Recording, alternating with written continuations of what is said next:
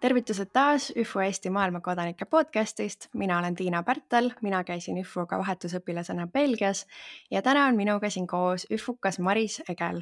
Maris käis ÜFO-ga aastal 2005-2006 Brasiilias ja peale oma vahetusaastat on Maris ennast väga aktiivselt ja tihedalt sidunud Brasiiliaga. Nimelt ta on töötanud Brasiilia saatkonnas juba 11 aastat ja ta on seotud ka Brasiilia maiustustega tihedalt ja nüüd hiljuti avas ta Eestis oma Brasiilia kohviku nimega Café Brasil. Igatahes mulle tundub see juba kõik väga põnevalt, nii et alustame oma jutuajamist kõigepealt sellega, et meenutame Marise vahetusaastat ja siis uudistame tema kohviku ja muude tegemiste kohta. Ehk siis tere tulemast siia podcasti, Maris, ja lähme kohe rändame ajas natuke tagasi sinna aega, kus sa ei olnud veel vahetusaastale läinud. Ja ma tahakski kuulda, et kuidas sul üldse tekkis see mõte minna vahetusaastale ja miks just Brasiiliasse? Tere! Aitäh, et kutsusid kõigepealt. Ja mina läksin tegelikult nii, et idee tuli üldse mu isalt, sellepärast et tema kuulis, isa sõber siis kuulis sellest vahetusaasta programmist ja siis tahtis enda tütret saata vahetusaastale. Ja vanem tütar oli vist juba siis ära käinud ja siis mu isa tuli koju, et tüdrukud, mul on selline idee ja mis te sellest arvate? Et kuna mul on ka aasta vanem õde, siis tema on ka muidugi palju julgem kui mina ja tema oli kohe nõus. Ma olin ka nõus, aga ma olen tavaliselt see, et ma vaatan, mõtlema, on ju. Ja niikuinii ema isa ei tahtnud, et me läheks koos ühele ajal, et päris raske on niimoodi, ma arvan, kui on kaks tütart kuskil teises maailma otsas, et siis tegelikult õde oli see, kes läks esimesena, tema läks Argentiinasse. Ja ma teadsin ka, et ma tahaks võib-olla midagi eksootilist, aga samas ma ei ütleks, et meil on alati mingi võistlus või ma ei tea, aga ma mõtlesin, et okei, aga tema nüüd läks Argentiinasse, oskab hispaania keelt, et mina ei taha hispaania keelt õppida, et ma tahan midagi muud. Et pigem vist tuli siis rohkem sealt see, et otsustasin Brasiilia kasuks. Kuigi ma mäletan, et sa said ikkagi ka valida mingit, oli vist 3 riiki või rohkem. Ja mul oli seal topis, enda topis oli ka Prantsusmaa. Prantsusmaal vist oli see, et sa pead mingi algbaas peab olema keeleoskusest nagu olemas, et ma ei olnud nagu ühtegi keelekursust võtnud ega ei teadnud.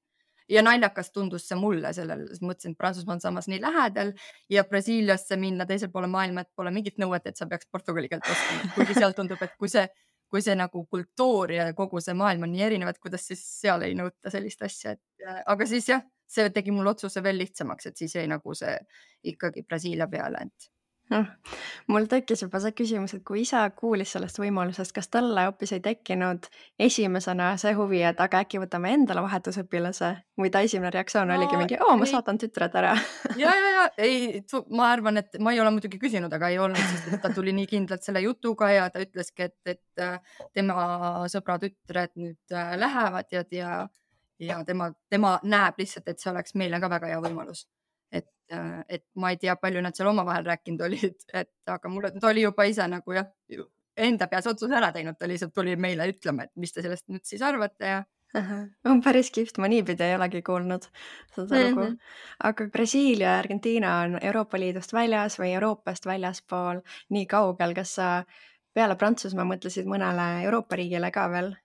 Või tunduski, et võimalikult kaugele? Kuigi jah, ütlema, kuna ma ju portugali keele poole pärast rohkem mõtlesin, mul oleks võinud ka Portugali minna, aga siis samas nagu ma juba uurisin natukene rohkem Brasiilia kohta ja siis see tundus just nagu huvitavam, et esiteks seal see Brasiilia-portugali keel on veidi erinev ja kultuur on nii erinev ja siis kuidagi see mõte läkski rohkem Brasiilia peale, et kui ma juba lähen, siis ma võiks juba kuskile siis minna, kus on nagu ütleme, erinev kultuur ja kõik see troopikaline maa ja mis ma siis, nii väga palju ma sellest ei teadnud, aga tundus nagu siis põnevama. Et kui juba, siis juba. Kihvt. Ja nüüd, kui sa mõtled tagasi sellele aastale, kui sa elasid Brasiilias, siis mis on need esimesed 3 asja, mis sinu jaoks seda aastat iseloomustavad? Maa kohta ma ütlengi soojus, ütleme avatud, sõbralikud inimesed, kultuur on just nagu, nad ongi palju elavamad, kõik see muusika, lihtsalt seal on nii palju, ma ei oska 3 sõna ainult öelda. Sa võid ka oma kogemust kirjeldada. Kogemus oli väga positiivne, et kuigi nüüd vaatad, et eks ta ongi selline suur riik ja võib-olla ka päris palju nagu kuritegevust ja nii edasi, aga mina ei tundnud kordagi selle aasta jooksul hirmu. Mul vedas väga selle perega, kuhu mind siis pandi. Ütleme, seal ema oli mul parim sõbranna, ma võiks öelda, me tegime temaga koos kõike. Mul, seal on need suur pere. Mul oli 3 nii-öelda siis 1 õde ja 2 venda, aga nad olid juba vanemad vennad, õppisid juba kõik ülikoolides ja võib-olla sealt nagu see vahetuspere siis tahtiski, et nad tundsid ennast üksikuna kodus ja tahtsid siis kedagi võtta. Et mul nagu jah, ikkagi väga palju ainult positiivses mõttes on mind mõjutanud ja muutnud ja nagu näha siis siiamaani mõjutab ja muudab, et Aga sa juba natuke sellest perest rääkisid, aga kus te üldse elasite? ma olin Bahia osariigis, Victoria de Conquista, selline väiksem linnakene. Kus Brasiilia mõistes, kas see on suur linn või väike linn või? Brasiilia mõistes on see väike linn, et tal oli lihtsalt rahvaarv oli praktiliselt sama suur kui meil Eestis, aga ta ikkagi, ta ei olnud nii suur kui Eesti pindalalt, aga ikkagi Brasiilia teiste riikidega või linnadega oli nagu väga väike. Et ma käisin küll kindlasti reisisin seal ringi, et kuna ma ütlesin, mul olid vennad ja õde olid vanemad, et siis ma käisin kõiki nagu nende juures ka, kus Belo Horizonte'is, kus mul õde õppis, São Paulos, kus oli mul vanem vend, et ma üksi ka käisin seal Brasiilia tädide ja onude juures külas, võtsin bussi ja sõitsin 12 tundi ja siis sain aru, et okei, et Eestis vist ei ole väga kauge minna kuskile Pärnusse või Tartusse. 12 tundi, uskumatu. Ja see oli võib-olla, ütleme, tollel hetkel natukene hirmutav, mitte see, et kuna ma ütlesin, ma tundsin ennast alati seal turvaliselt, aga lihtsalt see, et sa lähed nii kaugele kuskile ja see oli päris algul, kui ma veel nii palju keelt ei rääkinud ja siis olid seal vahepeal need peatused ja siis ma mäletan, ma jooksin sinna kuskile pissile, siis lootsin, et issand, kui see buss nüüd ära sõidab ilma minuta, et mida ma teen, aga ei muidu nagu selles suhtes ikkagi eks sa pead olema seal tark ka, et mul ema ikkagi ütles, et ära sellel kellaajal üksi ringi liigu ja oled kogu aeg sõpradega koos ja et siis minuga õnneks mitte midagi küll ei juhtunud seal ja ebameeldivat või midagi sellist, osad ütleme, teavad ju tegelikult, kui milline see elu seal on, et ongi tegelikult natuke ohtlik, aga minuga tõesti jah, mitte midagi halba ei juhtunud. Okei, see on tore. Aga kuidas üldse nägi su tüüpiline igapäev seal välja? Mind pandi sinna kooli samasse lähedale, nimelt ma elasin seal korteris, me olime 11. ja 12. korrusel. Mu pere oli suhteliselt jõukas, et mõlemad, ema oli psühholoog ja isa oli arst, et meil oli nagu läbi 2 korruse korter ja ma mäletan algulgi seal vaatasin aknast välja, käisid mingid paugud ja ma küsisin, et mingi üritus, et mingi ilutulestik ja siis ema ütles, et ei Maris, et see on väga ohtlik rajoon, mida sa seal näed, ära palun sinna kunagi mine, et seal sa võid tõesti kuuli saada või midagi. Aknast paistis see juba või? Mis asja, et kuidas see võimalik on, et ma näen aknast seda piirkonda mingi, aga seal ongi see, et seal muutub see üks tänav. Sa võid olla ühel tänaval, kus on need eeslid nende kaarikutega, kus on need puuviljad ja inimesed akende ees ei ole neid, ei olegi aknaid, ühesõnaga ongi lihtsalt avad ja seal inimesed elavad ja siis kähed mingi 4 tänavat edasi ja siis lähevad majad aina ilusamaks, et see nagu klasside vahe on seal ikka märgatavalt suur, et see oli ka selline väga teistmoodi nii-öelda. Võib-olla küsin vahele, et kui palju sa julgesid seal tänavatel niisama ringi käia ja avastada, kui sa teadsid, et need võivad iga hetk muutuda? Tead, ma arvan, ma olin veel selline sinisilmne, ma ei tundnud kunagi hirmu ja ma käisingi ikkagi siis, kui oli valge, et õhtul hiljem ma ikka konnanud enam üksi ringi, et ütleme, mul oli üle tee oli kohe supermarket ja sealt 2 sammu edasi oli mul kool, et ma elasin nagu väga lähedal, ma käisin lõunal ka kodus söömas, mis on seal väga tavaline, et võib-olla mõned, kes tõesti kaugelt tulevad, ei käi, aga kuna seal on ikkagi see siesta nii-öelda, et siis ema-isa tulid mul ka koju, isa sõi, läks pikutama ja siis läks pärast tööle tagasi, et mul oli jah, nii lähedal kõik, et ma nagu sellist hirmu väga ei tundnud, jah. Mm. See siesta kõlab ka hoopis teistmoodi kui Eestis sihuke iga päev. Kas Kõigil on kiire, jah, keegi ei lähe koju sööma. jah, mida see siis tähendas? Kas see on nagu fikseeritud ajaraam, et kõik tulevad ja kõik Jaa. üle linna kõigil samal ajal või see on No ta suvaliselt? on pigem ongi sellepärast, et on ju lõuna ajal, et seal on ju nii palav, et siis on noh, kodudes enamikel on neil seal konditsioneer, ütleme keskklass ja üles, et ja siis minnaksegi, tehakse see väike paus, et lähed koju sööma ja siis jah, puhkad natukene ja siis uue energiaga lähed tööle tagasi. Et 2 tundi võib-olla, aga noh, see oleneb täiesti, ma arvan, peredest, et meil noh, mina ei olnud nii kaua, mul hakkasid juba need tunnid pihta, siis ma läksin peale tunni, no nagu meil, tund-poolteist, midagi sellist. Et Mhm. ja siis ma jalutasin kooli tagasi, aga isa oli jah, mingi 2 tundi, ma arvan. Ahah, aga siis ta selle võrra oli kauem õhtul tööl või? Jaa. Okei. No temal oli jälle, et ta sai enda graafikut muidugi valida, et ma arvan jällegi, mis perest sa oled, on ju, et Mhm. aga seal on jah, Okei. see, et pausid on tavapärased. Mm. Mis üldse veel oli erinev seal elades Eestist ja sinu igapäevast? Inimesed, ma ütleks kõige rohkem, et just see, et kui kõik räägivad sinuga kogu aeg ja bussijuht kohe hakkab rääkima, lähed poodi, kohe ütleb: "Oi, kullakene, sina jälle siin," ja või noh, küsib, kuidas sul eile läks ja noh, et kõik on nagu hästi avatud ja ma arvan, võib-olla sellepärast sa selle keele õpid ka nii kiirelt ära, et sa ainult seda kuuled, inimesed ei räägi seal, nagu ütleme, seal linnas, kus mina olin, ei räägitud üldse inglise keelt. Et muidugi koolis õpiti ja alguses õpilased tahtsid minuga inglise keeles rääkida, et mind tundma õppida ja et saada, sest ma ju ei osanud muus keeles midagi öelda, aga just see jah, hästi avatud ja hästi palju puudutavad sind kogu aeg, mis oli võib-olla minu jaoks hästi võõras või ma olin nagu, läheb vällistama ja küsib, kuidas sul läheb, võtab sinust kinni ja mõnikord räägib, siis on nii lähedal sulle, et sa mõtled, et tahad nagu oma seda eestlasele omast ruumi, et kuule, astu 2 sammu tagasi.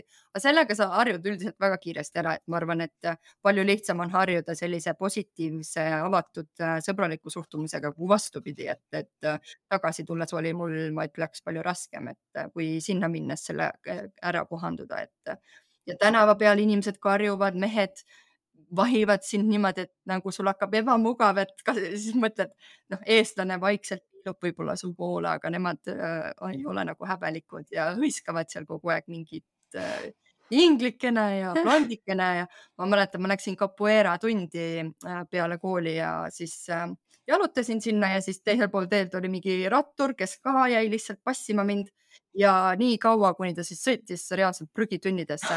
Niimoodi, et seal oli mingi baar, kõik hakkasid täiega naerma, ütlesid, et mida sa vahid siin tüdrukuid. Et mäletan nii hästi, see oleks olnud nagu mingist filmist või Mhm. nagu, et lihtsalt nii naljakas.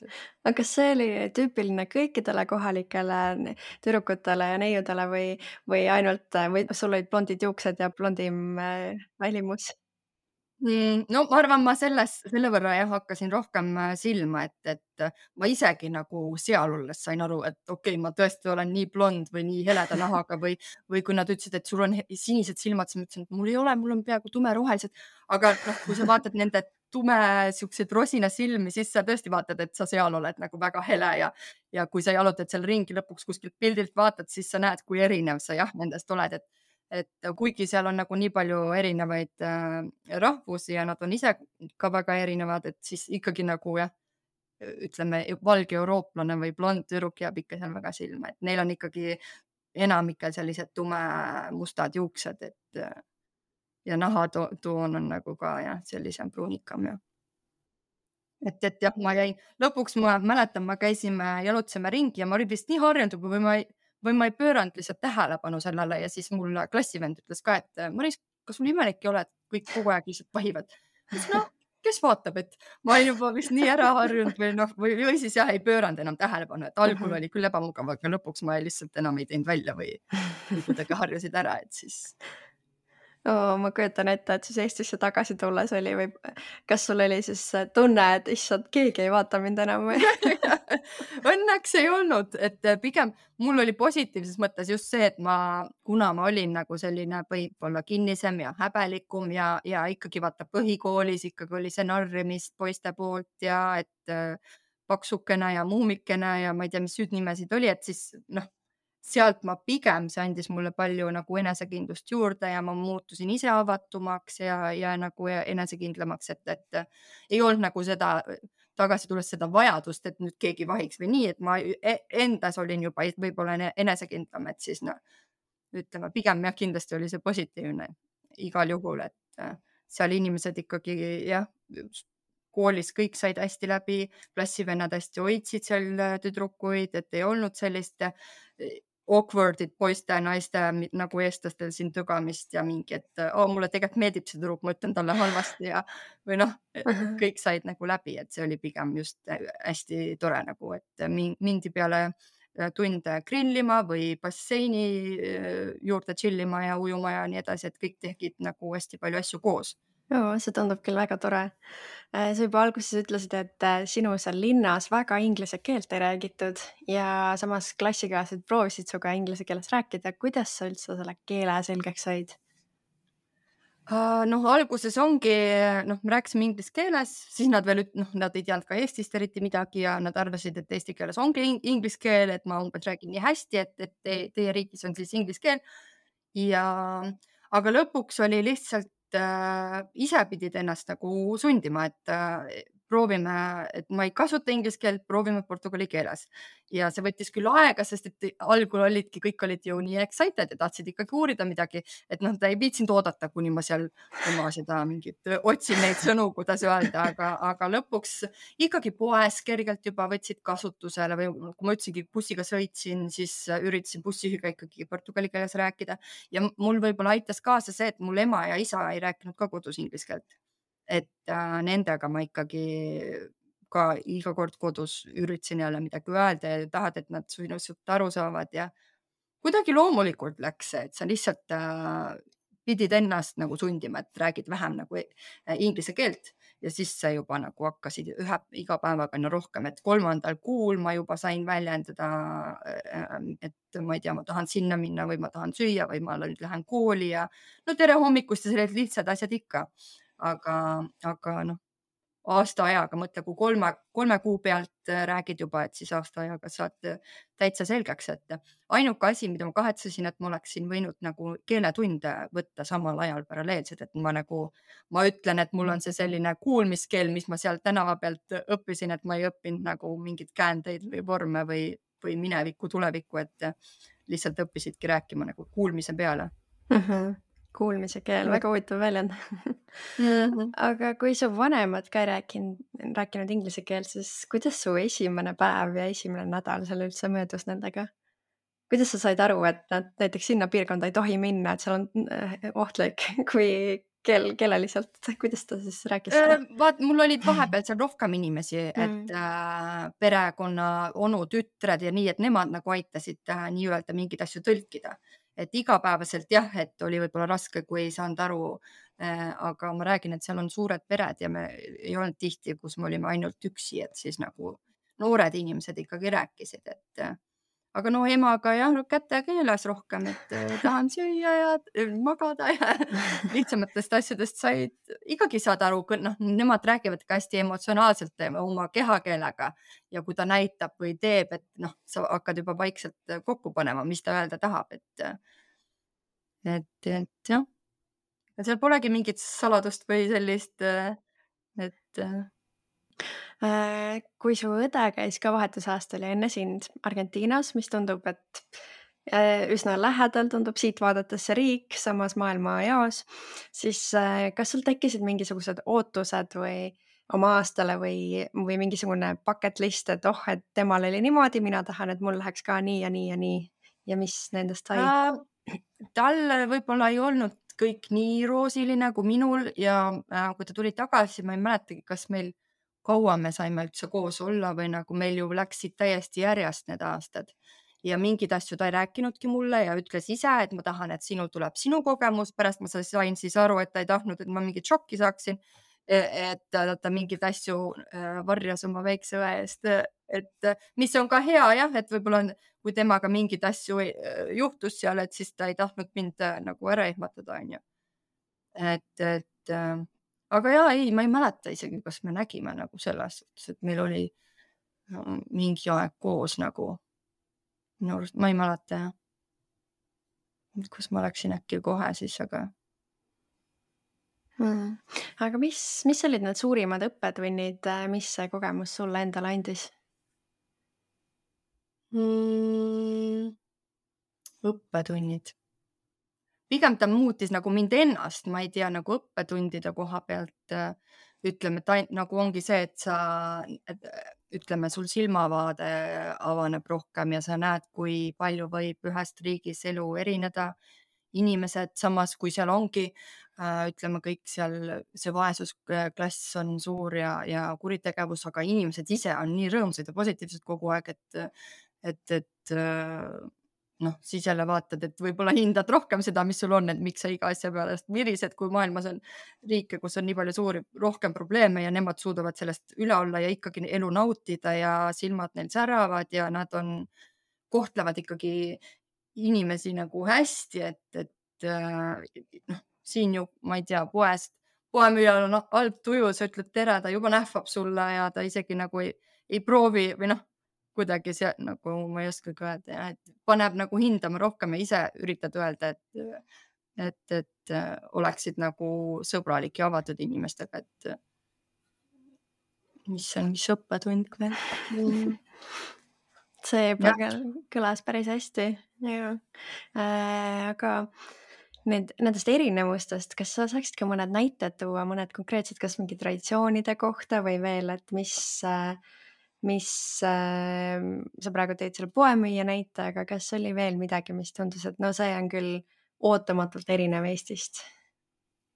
Ma arvangi jah, et just need iseloomud inimestel, et ja kui palju seal kõike koos tehti, et pere on hästi ühtehoidev ja kogu aeg suvilas tulid kõik kokku ja lapsed mängisid seal jalgpalli ja emaga tegime süüa ja sõpradega samamoodi, et hästi palju oli, seal on majadel need basseinid ja siis mindigi peale kooli kellegi juurde hängima nii-öelda, et mina ei mäleta Eestis, ma läksin koju ära ja oligi kõik, et võib-olla oligi seal, et meie vanuses need noored said palju paremini läbi ja ikkagi tüdrukuid austati ja kedagi ei narritud seal niimoodi, et võib-olla see oli nagu see suurem vahe just nagu noorte puhul, mida ma nägin. Ja just jah, see perekondade puhul, kui kokkuhoidev on üks perekond, et me Eestis jah, me saame ka sünnipäevadel kokku ja nii, aga mitte niimoodi iga nädalavahetus, et lähme nüüd grillima, ma ei tea, tädi juurde või onu juurde. Et pigem nagu see ja jah, kui avatud, positiivsed nad on. Jah. Teagi. Mis see küsimus oli? Hakkasin, ma ei tea, millest rääkima. Ei, see kõlas hästi, küsisin erinevuste kohta, ootamatused. No välimus kindlasti on ju, see on selline pealiskaudne, et nad ongi jah, nagu ma ütlesin ennem, tumedad, pikad, süsimustad juuksed lausa, ma ütleks, et läikisid need kogu aeg. Ma küsisin, issand, kui ilusad, et kuidas sa nii läikivaks need kogu aeg saad ja ütlesid, et põsevad lihtsalt külma veega ja mingit saladust ei ole ja eks need siis geenid on, et ma ka seal üritasin külma veega pesta, et mu juuksed säraksid, aga ei toiminud midagi. Kuigi algul ma ka panin tähele, et osad tüdrukud seal olid ka minuga, et nagu võib-olla natuke jäi mulje, et ma saan seda tähelepanu, et mingid tüdrukud vahepeal kadusid ära ja jäid need, kes nagu ütleme, südamest tahtsidki nagu sind tundma õppida, on ju. Et aga ikkagi jäi midagi sellist nagu halba, ma ei tea, et pigem. Ma ise ei ole Brasiilias käinud, aga mulle sihuke stereotüüpiliselt tundub, et Brasiilias on kõik keerleb ümber jalgpalli ja ümber karnevali. Et kuidas seal kohapeal siis tegelikult nende asjadega on?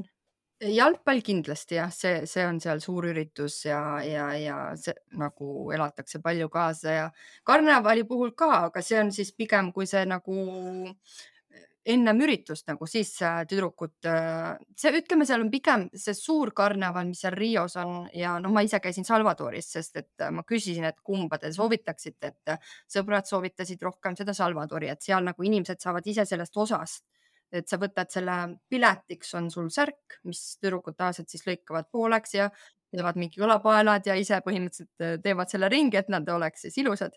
ja siis sa tantsid nagu seal reaalselt, et kui need rekkad seal sõidavad, kus see bänd on otsas, siis ta sõidab nii aeglaselt, et sa saad kas tal ees liikuda kaasa külje peal või taga ja siis tantsidki seal, et siis mina läksin nagu Salvadori ja oligi hästi palju rahvast, muidugi kõik olid seal ära kaunistatud ja tänavatel käis selline pidu, aga jällegi oli pigem väga äge, ei tundnud hirmu ega midagi, et karnevali ajal tuli mul ka isa oma õega sinna külla mulle, et siis me läksimegi koos nendega sinna Salvadori. Aga seal on pigem neid selliseid väikseid festivale veel, mis minu linnas oli ka üks bänd, mis mulle meeldis, tuli samamoodi selle ühe rekkaga ja vaikselt siis sõitis mööda neid tänavaid ja inimesed samamoodi siis tantsisid tänavatel ja siis seal oligi vist lihtsalt see, et kui sa pileti ostad selle pluusi, siis sa saad olla seal täiesti seal rekka juures. Muidugi sa võisid kaugelt aknast vaadata ja kui ta mööda läks, aga kui sul see pilet oli, siis sa lihtsalt kogu aeg vaikselt liikusid selle veoauto järgi ja tantsisid. Aga kui kaua need karnevalid kestavad seal? Kas see on ühepäevane üritus või? No suur karneval on jaanuaris jah, mingi nädal aega vist. Aga need väiksed festivalid olid päevased eraldi niimoodi, et üks päev oli jah, erinevatel kuudel.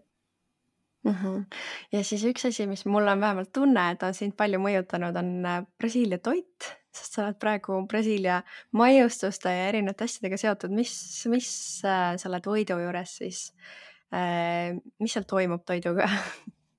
No väga maitsev on kõik, ma sõin seal väga imelikke asju, aga ma ei ole kunagi olnud pirtsakas toiduga, mulle meeldib proovida väga erinevaid toite, et ma vähemalt proovin ja siis ma ütlen, kas mulle meeldib või mitte, et ma ei nagu korda. Aga seal oli jah just see, et hästi palju liha söödi, aga samas liha ei maitsestatud kunagi üle.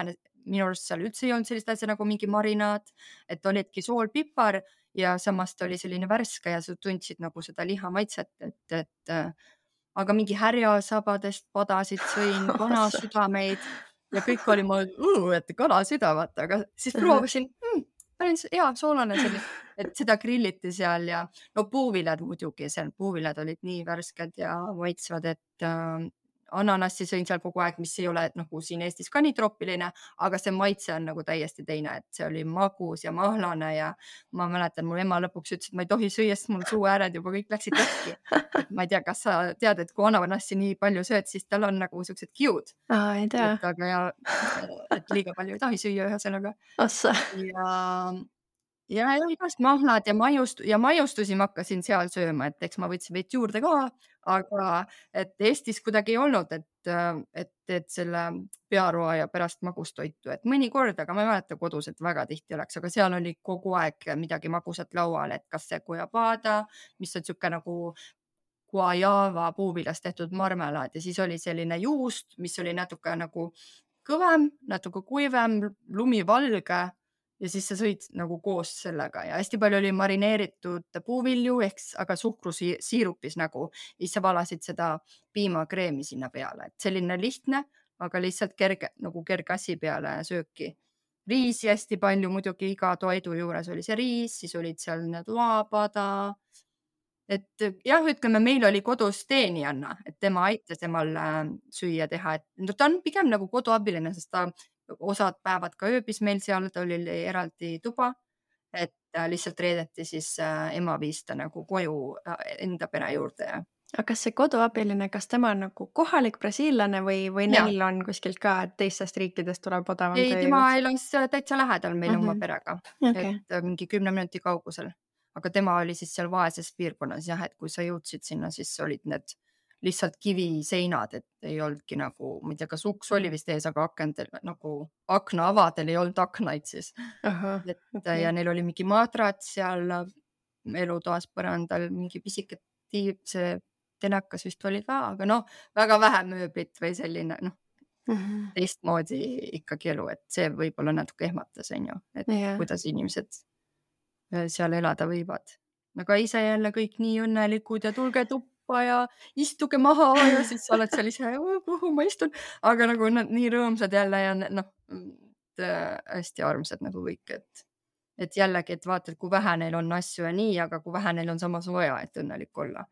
Et see on nende normaalsus jälle, nad on sellega harjunud, aga nad ei ole nüüd seal muserdunud või kurvad või siuksed negatiivsed või paha tujuga või absoluutselt vastupidi nagu.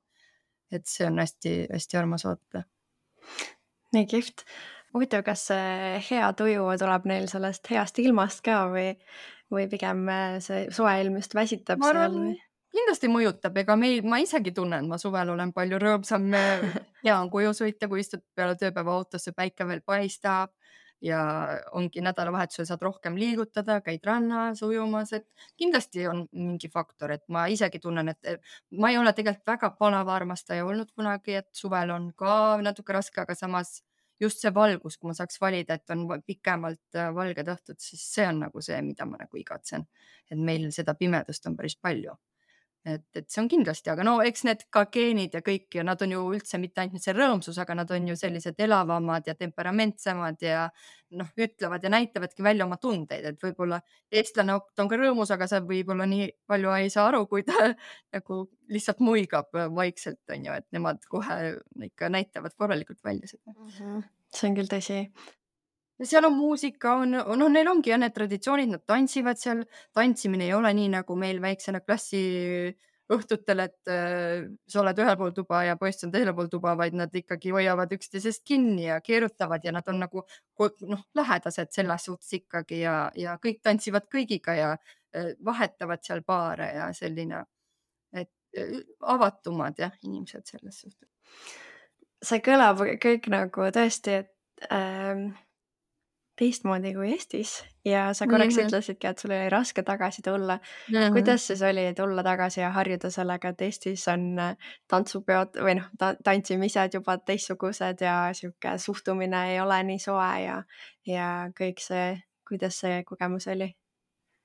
No see oli jah, päris raske, et ütleme, ma tulin tagasi, siis mul vist sõbrannad veel tegid mingi üllatuspeo ja kuigi see oli ju tore sündmus ja kõik olidki rõõmsad, aga juba siis ma tundsin, et midagi on nagu valesti, et miks te olete nii eemalhoidvad või kuidagi kurvameelsed või kõik oli, ei, me ei ole üldse kurvad, et meil on ju tore meel ja et ikkagi šokk oli, et selle aasta ajaga see mõjutab sind väga palju, et ma räägin, palju lihtsam on harjuda inimestega, kes on avatud, sõbralikud, positiivsed ja tulla tagasi. Ma ütlen, et inimesed on siin kõik nii negatiivsed, aga nad on kinnisemad. Ütleme, see vahe on ikka märgatav ja siis sa saadki korraks šoki, et mingi kuu aega kindlasti läks selle harjumisega, et ma ikkagi tundsin ennast nagu veits kurvalt algul ja selline imelik tunne, ma ei oska seda seletada, olingi nagu šokis, et kas me olime sellised või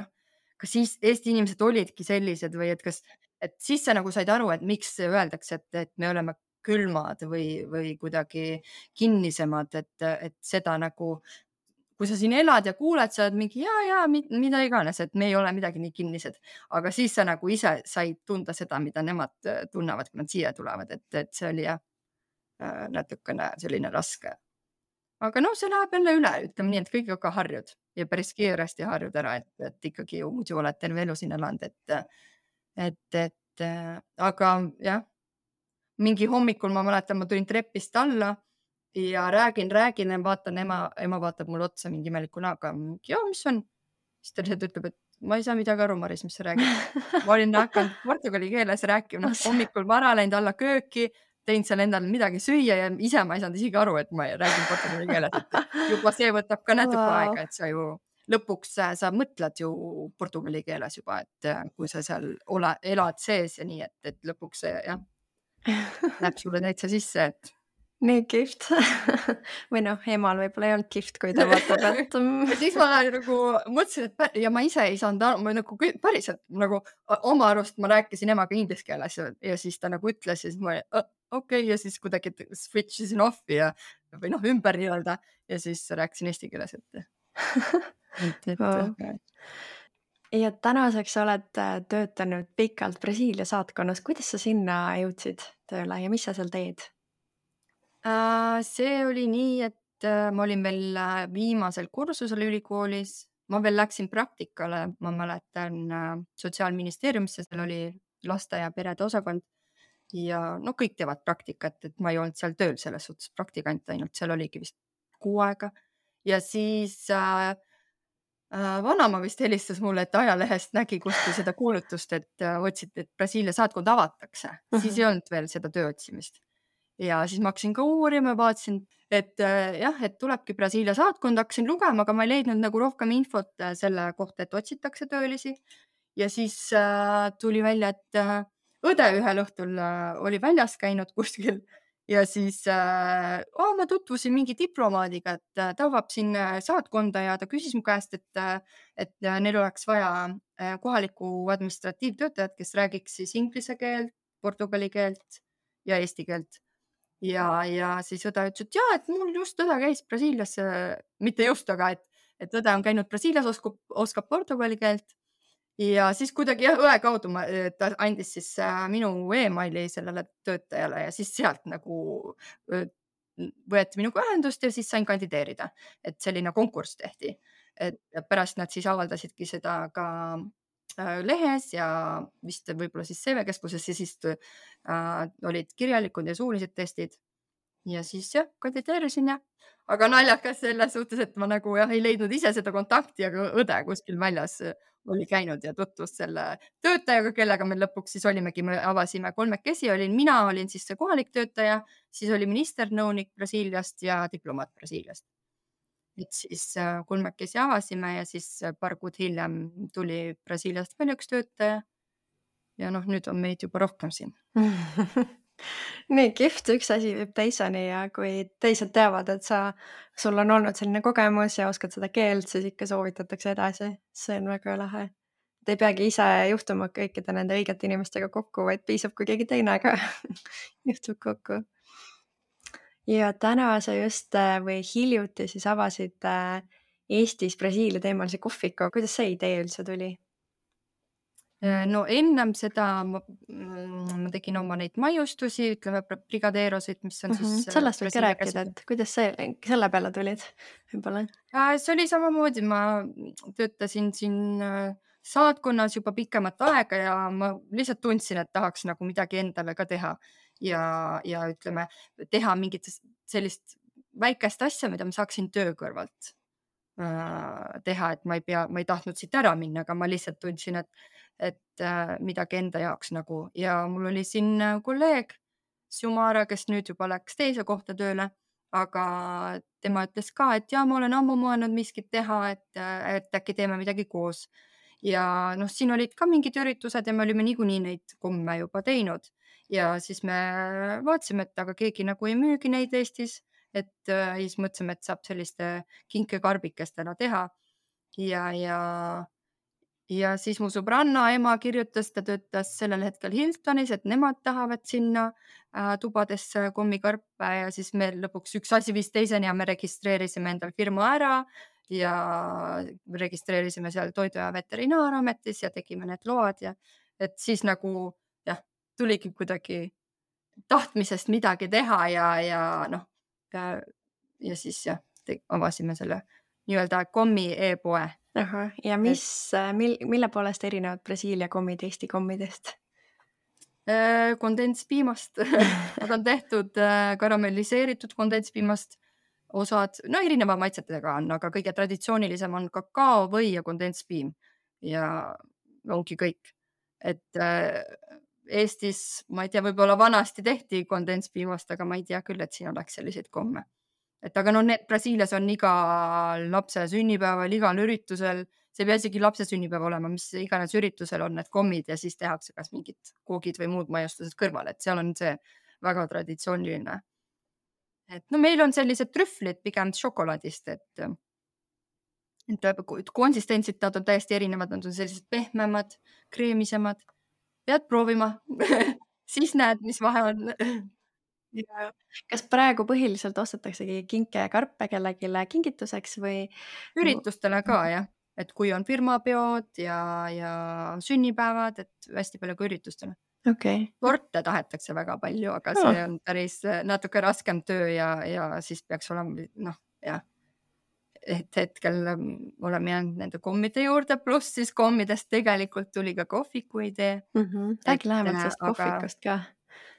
Siis noh, ma lihtsalt üks hetk tundsin, et ma niimoodi vaikselt ei taha jätkata, et ma tahaks natuke midagi suuremat teha ja aga Sumara tundis, et temale jälle sobib selline rütm, et temale niimoodi, et vahepeal on tellimusi, vahepeal ei ole, et tema tahtiski nagu sellise tempoga. Ja kuna mul oli veel üks Brasiilia sõbranna, kes tegelikult on juba ka elanud siin 5 aastat, temal peab ühte baari vanalinnas ja temaga siis hakkasime rääkima, et tema ütles ka, et ta on ammu tahtnud enda mingit kohakest, et ta hetkel ta on seal küll selle Hiina baaris, kuna ta töötas 14 aastat Hiinas modellina, siis sealt talle nagu pakuti, et selline bränd on, et kas sa ei tahaks seda brändi esindada Eestis.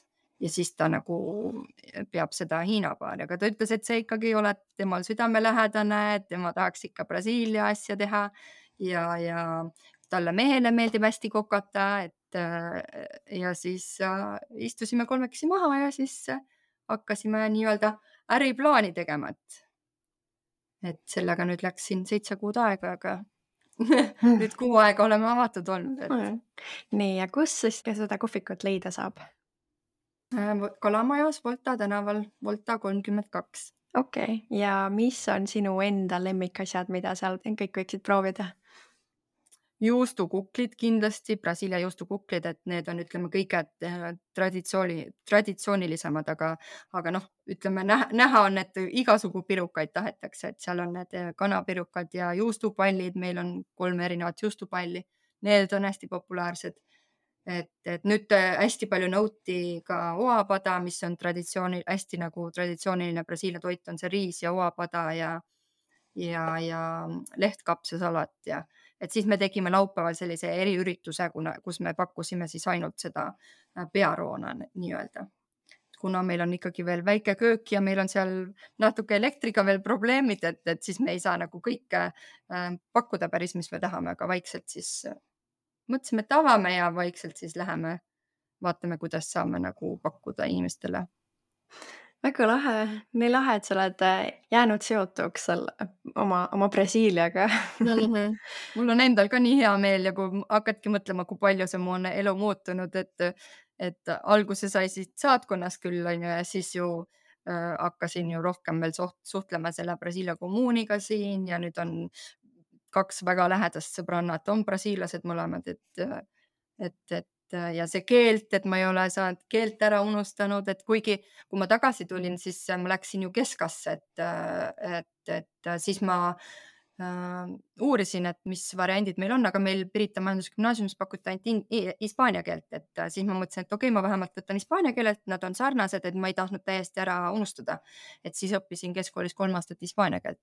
Et ülikooli ajal siis, kui ma siia tööle sain, ma mäletan, mul oli intervjuu, siis ma rääkisin hispaania ja portugali segu, et selle 3 aasta jooksul ikkagi ju, noh, kui ma tagasi tulin, mul ei olnud ühtegi Brasiilia sõbrannat, et ma nagu ei teadnud kedagi siit, kes nagu ma läksin sinna enda kooli tagasi ja oma eluga, mis pausile pandi, jätkasin, aga siis jah, siis ma mäletan, et minister ütles ka, et jah, sa küll nad ütlevad portunjool, nad ütlevadki, et see on espanjool ja portugiis, et see on nagu 2 segu rääkisid. Aga ta ütles, et ma olin vähemalt ainuke, kes terve aeg üritas rääkida portugali, hispaania keeles, et osad vist olid seal läinud ikkagi inglise keele peale üle, et olid öelnud, et nad ikkagi räägivad, aga samas näha, et oli natuke raske, siis pöördusid nagu kohe inglise keele peale. Yeah. Et ma ikkagi seal üritasin läbi purssida.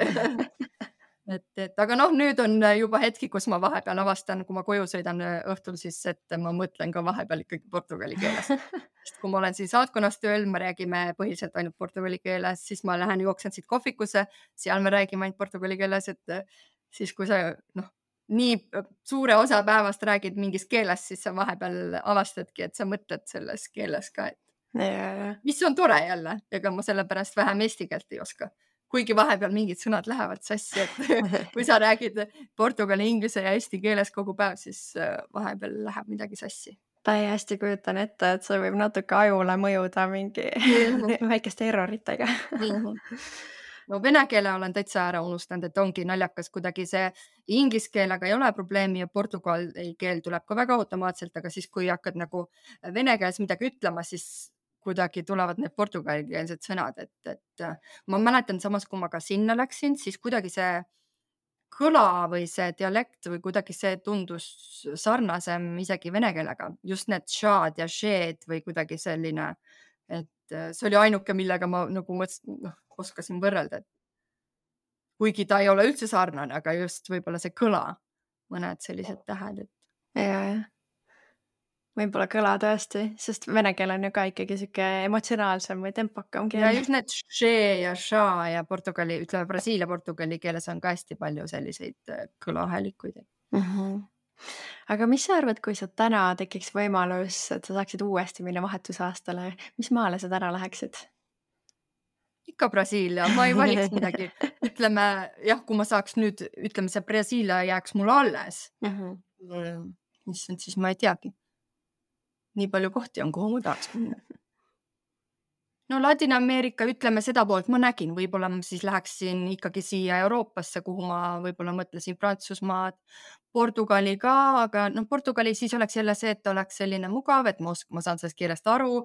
Võib-olla siis ma, ütleme sellises vanuses, siis ma läheks juba tööle sinna, on ju. Et aga nagu ütleme, kui ma saaks midagi muuta, siis ma ei muudaks. Ütleme, kui sa mõtled, et kui ma nüüd noorena saaks uuesti otsuse teha, siis ma jääks ikkagi sinna Brasiilia juurde. Et ma nagu tõesti, ma sain nii hea kogemuse sealt ja nagu tõesti see muutis mind ennast nii palju, et ma küll midagi muud ei oskaks valida. See pere ja kõik, mis minuga, mul läks nii hästi seal lihtsalt, et see perega siia maani suhtleme ja tahaks. Et külla küll pole jõudnud, just vaatasin, piletid on mingi 2000 eurot edasi-tagasi, et pluss seal olemine, ma alati ütlesin, et kui ma lähen, siis ma lähen vähemalt 3 nädalaks, aga mul pole ealeski sellist aega, et 3 nädalaks kuskile puhkama minna, et võib-olla ma saaks mingi nädalakese võtta, et siis ära seal käia, aga siiamaani ikkagi pole aega leidnud, millest on kahju. Külla minna neile.